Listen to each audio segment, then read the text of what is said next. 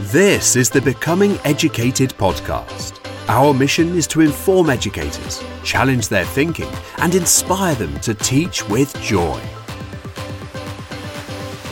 On the Becoming Educated podcast today is Adam Riches. Adam is a full-time English teacher in the UK. He is a senior leader for teaching and learning and a specialist leader in education. Adam contributes writing to Teach Secondary, Teach Primary, Sec Ed and TES. Adam is also the author of the brilliant Teach Smarter, Efficient and Effective Strategies for Early Career Teachers, which we're going to unpick a little bit with Adam today. Adam, thank you so much for joining me on the podcast. No problem. Thanks very much for having me. No, certainly. The pleasure is all mine. So just to kick us off, could you please give us a little whistle-stop tour of you and your career to date, please? Yeah, I guess I've been teaching 10, 11 years now. Started off at humble beginnings, I suppose, English teacher. Lots of different responsibilities through English, Key Stage 3, Key Stage 5, English language. And then after my first school, I moved to a slightly more challenging school, you could say. Pretty high area social deprivation. I went there as a lead teacher in English to help the head of department set up, get everything back on track. Special measures at the time, and I've been there 3-4 years now, and I've really enjoyed it. And the school's turned around completely during that time. It's been really interesting to see that kind of journey from special measures up to good with outstanding leadership. So it's been a really interesting kind of like learning journey for me as well as for the kids, I think. Certainly, and it's great to hear about the school turning around and moving from English teacher right up through to senior leadership. So as I said in the introduction, we're going to talk a little bit about your wonderful book, Teach Smarter. Can you share with us why you decided to write it? Yeah, definitely. So the book really wasn't a planned exercise. It was something that's come about from article writing, and it's a bit frustrating with articles because you write an article and it's quite fluid. So you write something, somebody reads it, says they like it or don't like it, and then the next week there are more articles that are written, and very quickly good ideas become diluted, and obviously on the other hand, bad ideas very quickly leave. But the concept of writing an article is much less impactful than a book. And I just wanted something a little bit more tangible, because something that I'm really, really keen on is just inspiring change around certain elements of teaching. And I know that sounds really cliched, but I think there's this traditional sense that the harder you work, the more time you put in, the better teacher you're going to be. And actually something that I've try to do with Teach Smarter is highlight to people that the workload is something that needs to be reduced. And that archaic practice around, all right, well, I've stayed until 7 o'clock tonight, it doesn't necessarily mean that you've done anything more than if you'd have just done it more efficiently and more effectively in the first place. And I think the other thing I was hoping to achieve by writing it was to highlight the importance of reflection throughout your career. I know during ITT and NQT, you're really encouraged to reflect on your practice, and then you kind of find yourself in those kind of like hinty years where you just sort of float year 3, 4, 5, 6, and suddenly you're thinking, hold on a second, like, am I doing what I should be doing? And you've not had that opportunity to reflect. And in a weird way, although it's aimed at early career teachers, it doesn't necessarily just mean ITT and NQT. I kind of wrote it to help those who are a little bit lost and thinking, right, I do want to get better, but maybe I'm not too sure, I don't have the support to know how. No, certainly, I think that goes across a lot of stages in the career, because I think we all want to try and find ways to reduce the workload, because we know fine well that the workload at times, it could never end. So we're going to spend the rest of the interview kind of trying picking through some of the themes that I've picked out from reading it. And can we start off with sharing us know, what does it actually mean to teach smart? Well, the concept comes about from, well, the idea that you don't have to do more to be better. So it's about making sure that your practice is effective and efficient. And there are thousands of ways, obviously, that you can go about doing that. But just to condense it into a kind of like quick fire guide, I thought was really important. And that sense of reflectiveness, I always think, leads to the effectiveness. So again, that sounds like a little coined phrase, really. But reflective practice makes you more effective in your practice, and the more opportunity you have to look over what you're doing and to critique it, not criticize, but to critique it, builds that sense of self-efficacy. And the more responsibility we take as individuals for our own development, the more empowered we become. And quite often, we're very busy as teachers. You can't digest complex things when you are as busy as a lot of us are. So the idea was that I tried to write it in a sense that put across that just to teach smart doesn't mean to teach more in a more complicated way. In fact, it's the opposite. It's to teach in a more simple way. In a more streamlined way, and it just hoping that teaching smarter means making positive changes to your teaching to ensure that you are constantly reflecting, but also constantly improving yourself through that kind of sense of self-worth. Certainly, I like what you said at the beginning there of you don't have to do more to be better, and it certainly comes across in what you write in the book and the strategies that you give. You then go on to recommend 3 main ideas that make up the basics of learning, and you call them your SMART theories. So what are these SMART theories? Well, as with anything around educational research, there's so much white noise. There's so much that you can read that will develop your practice. But quite often, those theories are kind of surrounded by fluff, and that fluff creates that kind of sense of confusion. Like application and dilution, you read about something, you think about applying it, you look at how somebody else applies it, and by the time you actually apply it yourself, it's quite heavily diluted.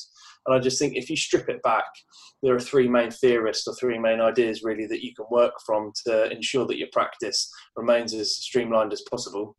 Rosenshine's principles of instructions, I think, are one of the backbones to any good classroom.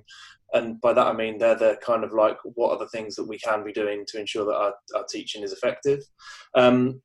Linked with that, the concept of desirable difficulty is something that I think is key as well. On the one hand, where we have the actual practice or the teaching practice, we have to also consider the engagement of the students. It's all good and well teaching a phenomenal lesson, but if you've pitched it completely wrong, then all the best pedagogy in the world is going to go amiss. And then equally linked to that concept of engagement through kind of thinking is cognitive load theory. Obviously, it's not something new, but it's something that I think if you understand, it can quite often answer a lot of questions you have about why a class isn't maybe learning quite as effectively as they can. So it's that combination of those 3 approaches, I think, kind of gives you that basis to ensure that you're theory-led, but at the same time, you're not theory confined, and it allows you to reflect upon your own practice and quite often make some pretty impactful changes very, very quickly. Definitely. I like that idea of being theory-led, but not theory-confined. And I like how you distilled that down and you recognise there is a lot of, as you say, white noise in terms of educational research. And I'd highly recommend going on and reading that through and using that as a lens to reflect on your practice, like you said about reflection already. What I found most interesting in the book was this idea of getting rid of your desk. Obviously under current restrictions with where we are just now in the current climate, maybe it's a bit harder, but under normal circumstances, why should a teacher get rid of their desk? It's like you say, at the moment, in the climate that we're in, obviously the book was written pre anything COVID, and a restriction on our movement is quite common at the moment. But in let's say a normal classroom, I think a desk can become an anchor and almost like a weight around your ankle if you're not careful. They tempt poor teaching practice with regard to your time and with regard to your efficiency. If you've got a desk at the front of the classroom, quite often you're drawn towards it. And if the students are working, quite quickly it becomes habit to sit down at the desk. Yet maybe you might not send an email to start with, but just quickly check the emails, get on the emails, just do that. And then suddenly you're thinking 3 minutes and I've not maybe been as attentive as I could have been. The class are being compliant, but you're not maybe teaching as well as you potentially could. I just think that desks quite often draw the wrong habits out of people. And I worked with a very good teacher, I say sort of mentor, I suppose. Roy Watson-Davies is an absolutely brilliant bloke. When I was first started teaching, and he used to just stand at the back of the room, and some days he'd move the desk to different places in the room. And that concept of making that desk a tangible item as opposed to something that's constantly in the same place was really interesting to me. But I think by removing a desk completely, you give yourself more space, you give yourself more versatility with regard to your placement at the front of the room, and you give yourself a lot more kind of like freedom of movement. But also it gives you that additional kind of like let's say encouragement to move around the classroom. And a lot of the concepts that I discuss in the book are based around the idea that if you're moving around the classroom, you're spending your time efficiently, as opposed to maybe spending it at the front where you're just watching. If you're passive and watching, you're not maybe making the best use of your time. And I know some people argue that there are times in which you need to be still to ensure that students are able to focus, and I don't disagree with that, but I think standing and doing that gives you more presence anyway, and I just genuinely do think a desk is a massive waste of space in a room. Certainly, as a teacher of physical education who doesn't have a desk, I would totally agree. And I think what we benefit from as physical educators is that we are always in amongst the pupils, giving them the feedback and correcting their techniques. And I imagine that idea would be the same for you as an English teacher and teachers in other subjects. Yeah, and it's that other concept, isn't it? I don't have my own classroom as such. So what happens is over the period of a day, you accumulate everybody else's rubbish. And by the end of the day, you've got piles and piles of handouts or lined paper or some random pens or whatever. And then it just seems insane that you then clear all that away, and then the next day that mess comes back, and nobody's actually maybe even used the desk, and it just ends up being a bit of a dumping ground. And cognitively, even just that mess and that disorganisation says a lot to a student when they come in the room. You're trying to get them in quietly, get them focused, and get them working, and they walk in and see a massive pile of old handouts and papers from geography or some other subject, wherever, and you've suddenly got yourself the wrong impression from the outset. So yeah, I just think in a lot of ways, a desk brings nothing, and it's one of those Victorian concepts that a teacher has a desk, the students face that desk, and that's how the teaching happens. And I just think sometimes you need to question these things. If you like a desk, amazing, brilliant, you keep your desk, but maybe if you don't use your desk, see if you can experiment with taking it out or moving it around or putting it somewhere different. Definitely like that idea of making if your desk is a mess area, that really does affect the children and their perceptions, and I like how you link that to having a desk, and sometimes just not having it avoids that, and definitely I like that. So we're now going to move on to kind of more ideas of the art and of teaching here, and you give a wonderful chapter on plan and talk. Talking, or oracy as we would call it, is something that is often forgotten in classrooms. But how important is it then to plan for talking in our lessons? I think talk is one of those things that we plan to do, but we don't necessarily plan the task in a huge amount of detail. So teachers quite often say, okay, we're going to have a talk phase at this particular point, but there's not a huge amount of consideration about how that talk phase might look. Quite often we champion writing. I suppose the legacy of the old Ofsted inspections, where we see kind of like progress in books through writing, we kind of champion that concept of ensuring that we've got really stern outcomes around writing, and I think it's equally as important to do that around talk. And there's a number of ways, of course, which you can do it, but ensuring that you've planned your talk effectively just again means that the students are able to engage with those activities significantly better. The idea of building routine around talk also is really important. So using talk frames, using different stimulus for talk, and guiding students and teaching students how to talk is just as important, I think, as writing. Translatability between speaking and writing also is quite obvious. We speak, or we spoke before we wrote, as human beings, and I think as a cognitive process, quite often having the opportunity to talk before you write gives a significant amount of additional confidence. But when it comes to questioning and things like that, also the opportunity to talk before whole class questioning takes place significantly reduces the opt-out with regard to the questioning, and actually it's quite a motivational thing once you build that culture of talk in your classroom. For students to actually engage with the ideas that maybe they would have been a little bit more afraid to begin with. But even now, during these times with COVID, effectively planned talk again can be very, very kind of successful, even without the students looking at one another. Right, I've definitely good advice in the idea of giving them talking frames and teaching them how to talk, because we spend a lot of time teaching them how to write and how to answer questions, but teaching them how to talk in the language and the way you want them to talk in the classroom is beneficial, I'd imagine. Yeah, and it's those expectations. So something as simple as ensuring one of your routines in the classroom is students always respond in full sentences. The likeliness of them responding in a full sentence then in the written answer is significantly higher, but also the process in which their brain goes through figuring out how they respond is kind of equally as important as well. So it's just building those high expectations around talk as you would around writing. We correct grammar, we correct spelling, so why shouldn't we kind of promote and correct effective speech?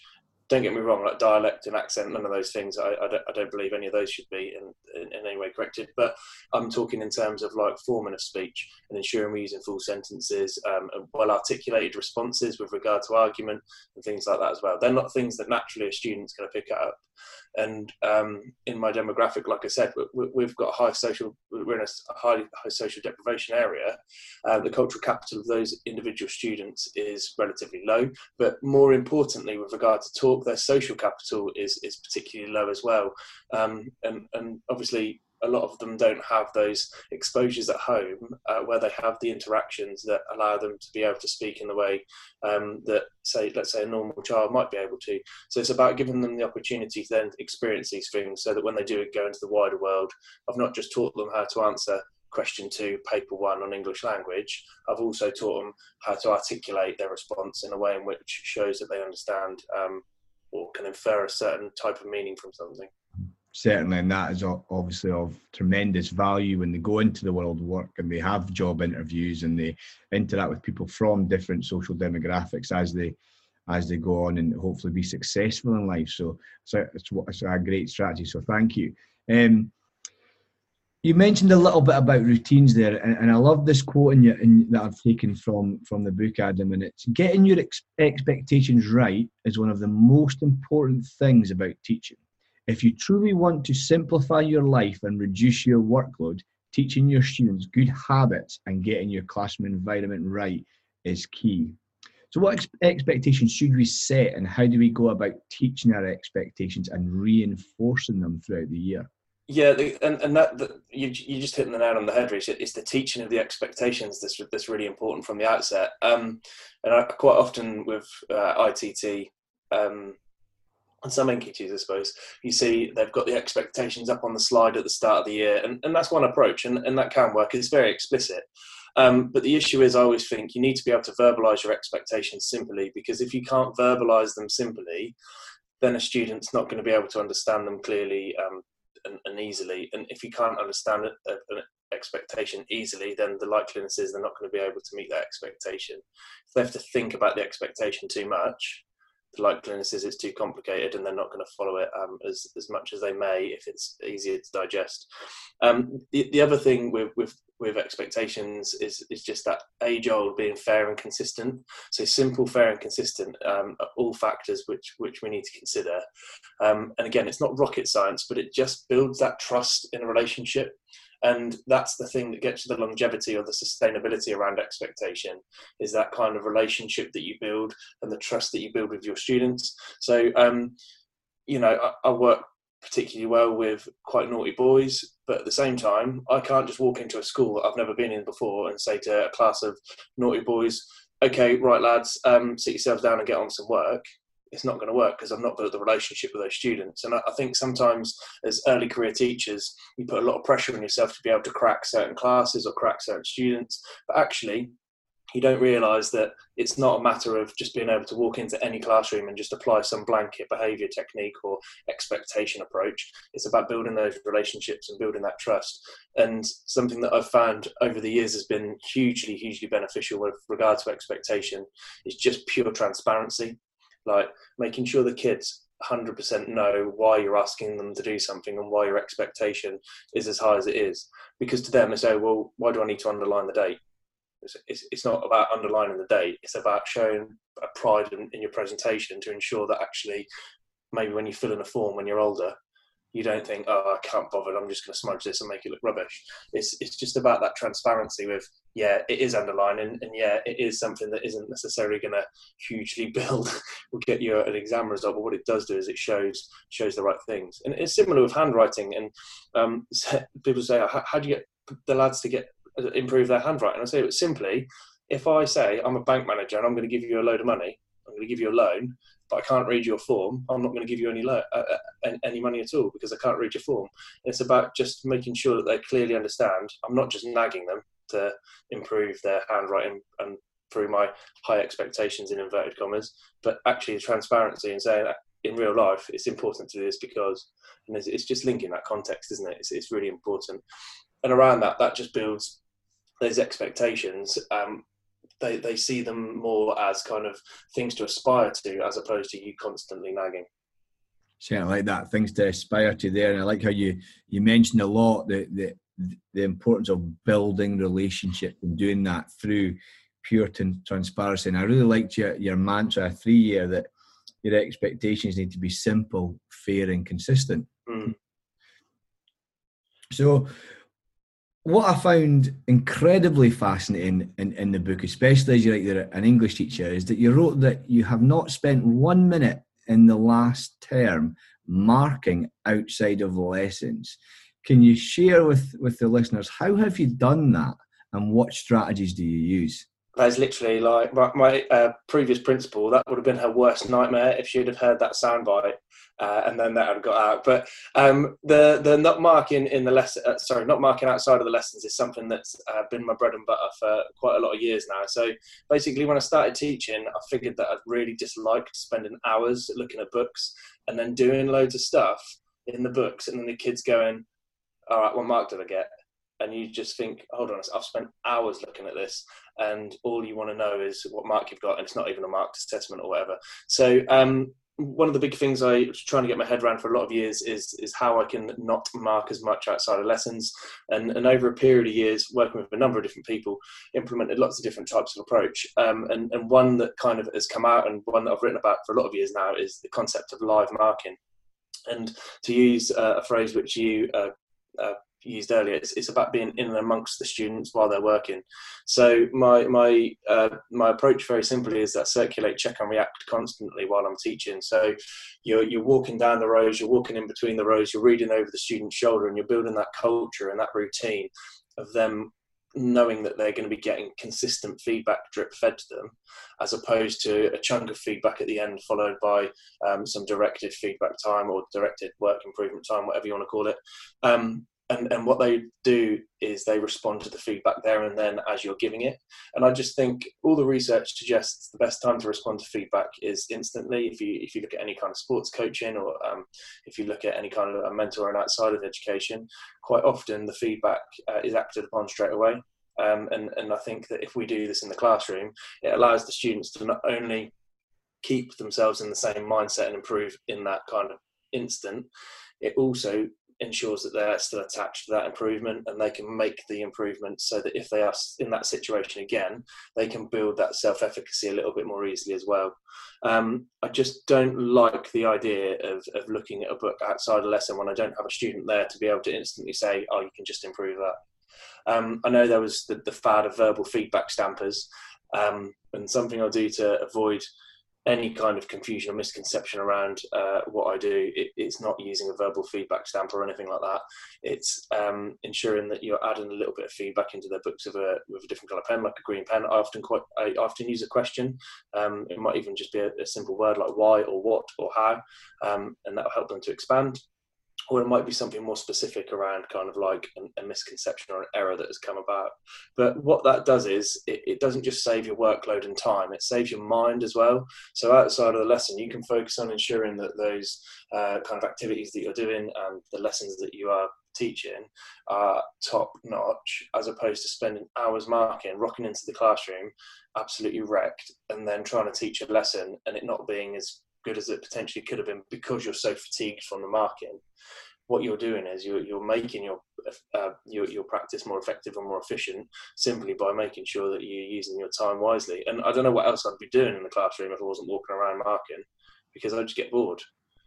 while they're working quietly. And I know the other side of the argument, of course, is, well, in English they do extended writing, but it doesn't need to just be in extended writing. You can circulate quite easily throughout a shorter task. And the other advantage is you keep your step count up, don't you? So it's doing exercise at the same time. You certainly do. And I like what you said there about saving your mind and then allowing your lessons to be top notch, because essentially that is when the children are with you. The children aren't with you when you're at home, and like you said, there's nothing more mind numbing than sitting at home reading all these books to then go into the classroom and for the children to do nothing with it, where it's more powerful and impactful, as you said, to be in amongst the children, giving them the what, how, whys, and asking them and correcting them right there and then, because it's going to have a bigger impact, isn't it? Yeah, definitely. And obviously there are examples and times where that approach doesn't necessarily work. So when you're doing an end of unit assessment, for example, yeah, you're going to have to mark those assessments outside of the lesson. You can't do that while they're doing the work. But I'm talking about classwork, bookwork. They're the kind of things that I don't think necessarily we need to be marking outside of the classroom. And strangely, it was something that I introduced at my school, or started introducing at my school when I first arrived 4 years ago, it said. And it's funny because everyone looked at me like I was absolutely mad. And then as people started integrating it into their practice, one of the biggest things that is missing now in terms of COVID and movement around classrooms is the fact that teachers aren't able to live mark. And we've tried to reduce workload at school as much as we possibly can for people over the years that have been there. And it's really interesting that one of the biggest factors increasing workload now is having to look at books outside of lesson, because you can't look at them in the lesson. And people have kind of really quite appreciated how much time that did previously save them. Certainly, and we definitely don't want to be marking books late at night, because we want to be the best for our loved ones. What's the point in sitting at the kitchen table marking books when absolutely. You've got wonderful partners and children around. So thank you. I don't think my boys would let me be marking her. Definitely agree with that. So I hope that listeners listen to that can realise that there is a better way to mark, and you don't need to. Yeah, and something that I also wanted to do by writing the book isn't necessarily just focus on individual classroom teachers, because I understand that policies and rules at certain schools don't allow you to go about maybe live marking in that particular way, because you have to give a certain amount of feedback every couple of weeks. But it's about having a dialogue with your middle leaders or your senior leaders and ensuring that they understand the impact of different approaches and how important it is. It's not about saying what we're doing is wrong, but it's about saying what we're doing could be improved. Could we look at using something different? And I don't want to imply in any way that you can just sort of blanket drop this in and it's just a really easy thing to do. It can be very difficult to persuade people to change practice, especially if you've got leaders who aren't kind of as happy to instigate change.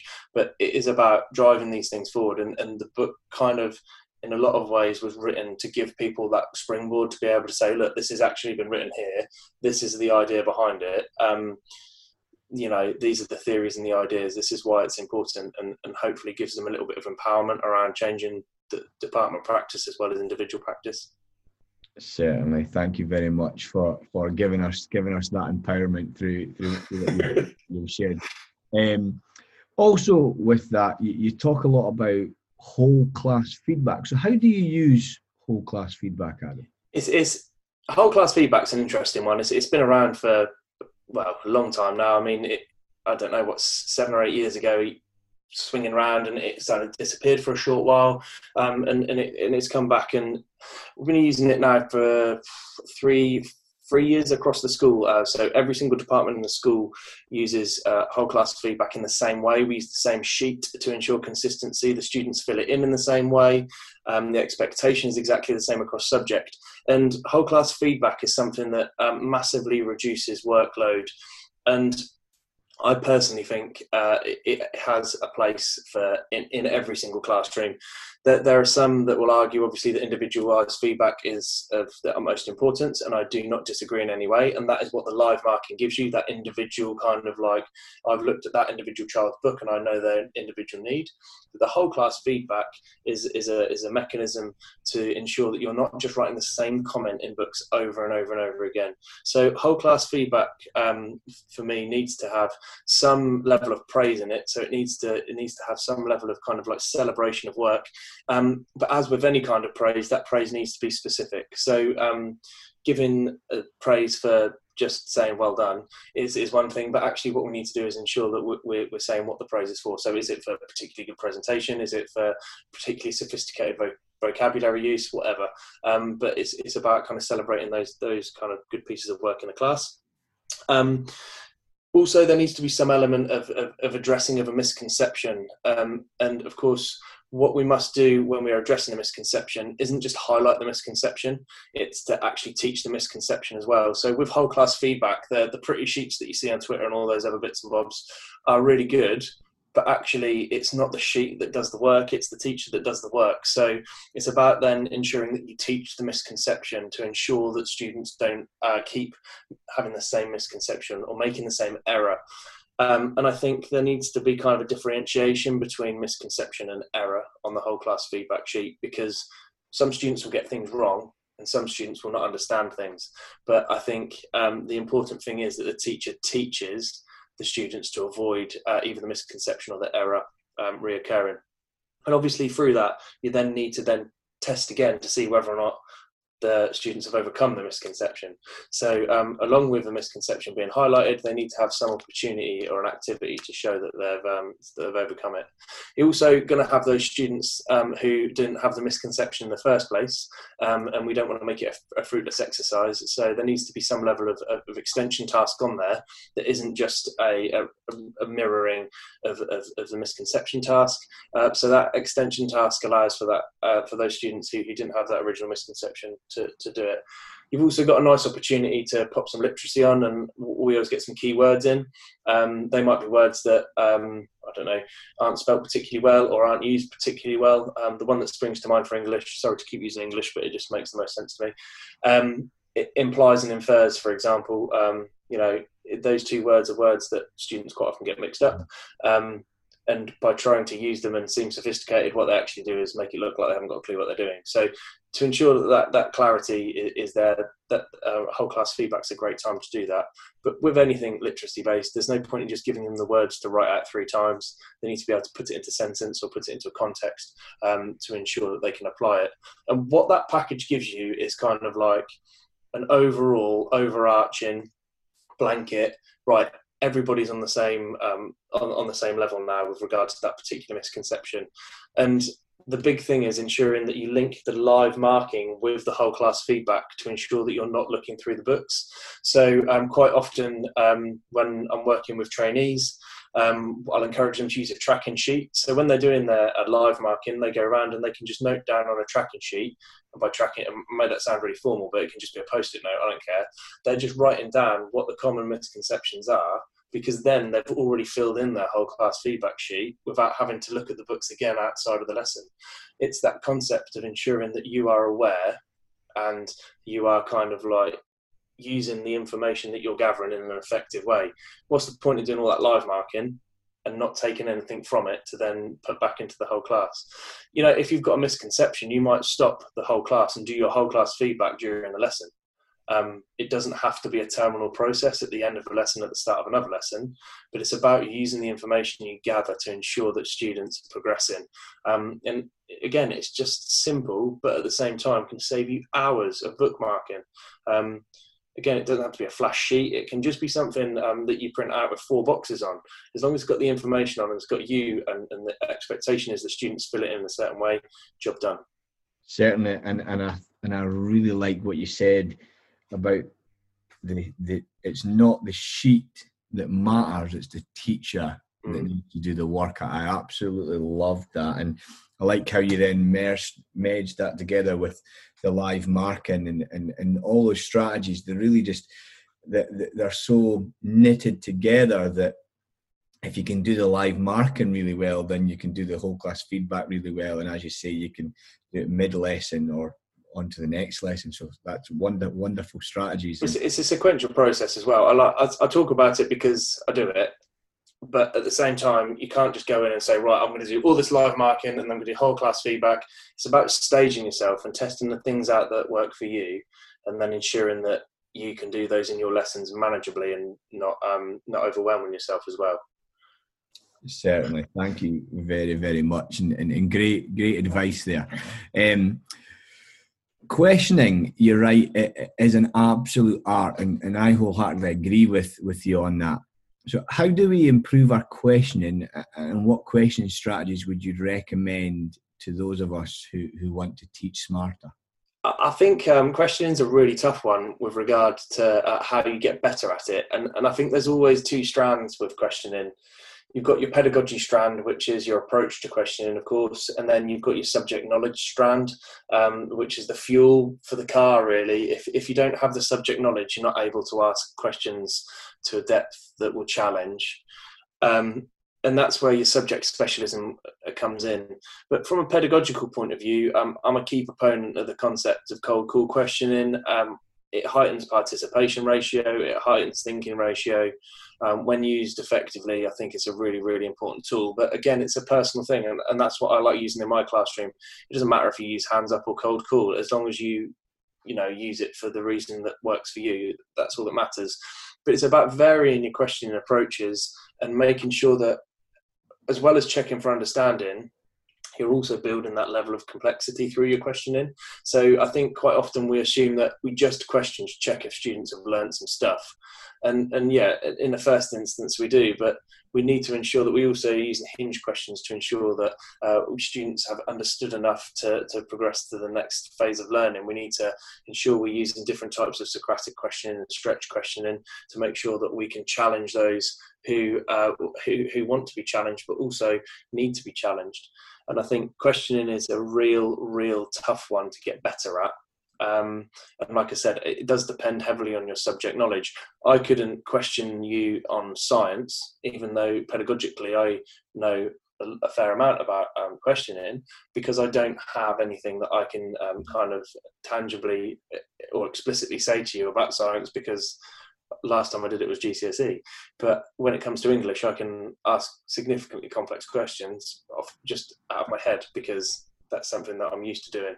But then it does also come down to practice, and you might know loads, but actually find it very difficult to respond to how students respond to you.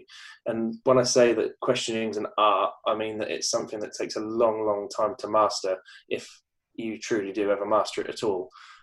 You become more confident at it and you become better at it, but it's something that I always think to myself, I could have asked that a bit better, or I could have phrased that a bit better. Even after all this time and however many thousands or hundreds of thousands of questions I've asked, I still think to myself, oh, that maybe wasn't quite as clear as it could have been. But my main thing with questioning is always, I want to avoid any opting out. It can be a real killer of momentum in a lesson when students just refuse to respond or just go, don't know. And it's soul destroying as well, especially when you've put all that effort in. You come up with a brilliant question, and I've seen my trainees do it. That you can see that they're pre-thought about their questions, and they've asked their little killer question that they're like, yes, come on, this is going to be the big one. And the kids just look at them blankly and go, don't know. And they go, right, well, where do I go from here? And it's about building those strategies as well, like making sure you're able to break down the questions to allow access, but also building the expectations around questions to make sure that students know you're not going to stop until you get some kind of response. It's building that confidence, isn't it? Links back to the talk as well, I suppose. Them having the confidence to be able to respond comes from their ability to talk, doesn't it? Definitely, because as we said earlier, if you teach them how you want them to talk and how you want them to use full sentences, it then gives them the confidence to answer your questions. And when they are cold called, they have that confidence to answer in the way full sentences which you want them to. Like how it's all linked together. And I like how you split questioning there into two strands, essentially, the subject knowledge strand and the pedagogical knowledge. Because as you say, you could know all the pedagogy in the world, but if you know nothing about chemistry, then you'll struggle to ask questions. You can't use your cold call or no opt out in chemistry. So the subject knowledge is so important. So thank you so much for highlighting that. Got one more question for you before we move on to what I call my final three questions, which are the questions I ask every guest. And you mentioned it right at the start. How important is it that we are reflective as teachers? I think reflection really is at the heart of improvement. And if we're not reflecting, then quite often we'll end up standing still, and that can become quite demotivating. There's a lot happening at the moment, and there's a lot of pressure on teachers. But actually reflecting on your practice is something that we should be doing regardless of what's happening around us. And I think from a personal progression perspective, if you're looking at what you're doing and thinking, how could I do that better? That's showing that you're giving the most you can give to the students. If you're saying, nah, I think I'm fine where I am, that's great. But also it kind of implies a sense of being slightly stagnant with your practice. And I'm not saying that we always need to be constantly improving, but it's that strive for improvement in your practice for the students, but also for yourself as well, to keep yourself challenged. And I think although we do have an issue around retention because of workload, which again is one of the reasons I wrote the book, we also have an issue with retention around motivation as well. And I think people can quite quickly get lost in teaching. It can become a very, very lonely place, even though you're around people a lot. You see people progressing, you see people getting promotions, and it can be quite, in some ways quite depressing if you're not also getting that. And by reflecting, you're constantly keeping yourself fresh and you're keeping yourself engaged, and that can be such a valuable tool with regard to keeping you in teaching. I feel like we've lost so many teachers over the years to other professions because they've not maybe been shown how they can progress themselves as opposed to just progress their positions. I think that a title counts for very little when it comes down to it, really. It's more to do with your ability to ensure that you're kind of happy in yourself and you're improving yourself. So, yeah, I think reflective practice is a huge, huge part of teaching. And the more reflective we are, the happier we are quite often as well. Certainly, and I like how you started that by saying that reflection is at the heart of improvement. And if we're reflecting and we're constantly improving, then we're going to get better and better. And the better we are, the better it is for the young people that we teach. Mm-hmm. A wonderful note to finish the podcast interview on. So before we move on to the final three, Adam, can you please share with the listeners where they can buy Teach Smarter? Where they can connect with you on social media and find out a little bit more about you? So you can get Teach Smarter direct from the publisher, from Routledge, or you can get it from Amazon, obviously, as you can get everything from Amazon, seemingly.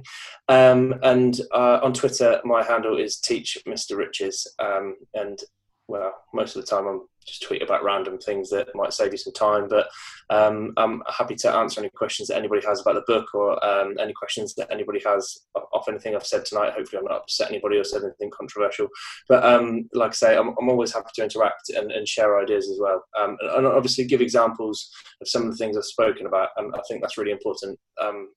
It's easy, isn't it, to talk about things, but to show examples of things is something else, and I'm always happy to do that. Actually, to live your talk is so important. So definitely follow Adam on Twitter if you want to see him live out what he's spoken about today. So we're on to the final three. These are the questions that I ask every guest on the podcast. And the first one to you is, what book or text has had the biggest impact on your teaching career? I don't want to be like cliched, but I do genuinely think Rosenshine's Principles of Instruction have had an incredible impact.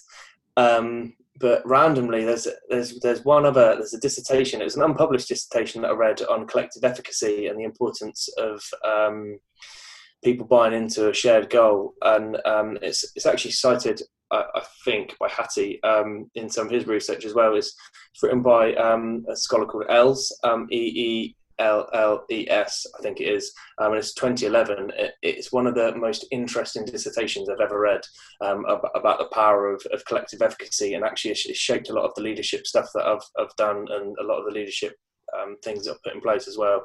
So obviously I've got the typical Rose and Shine. It did have a huge impact, I can't lie. But also that paper from Els is insane. It was full of things that I just hadn't ever even really considered before. Blew my mind, to be fair. That's brilliant. A total curveball mentioning that dissertation. So thank you very much for that contribution. The second question is, if you could give just one bit of advice to a teacher, what would that be?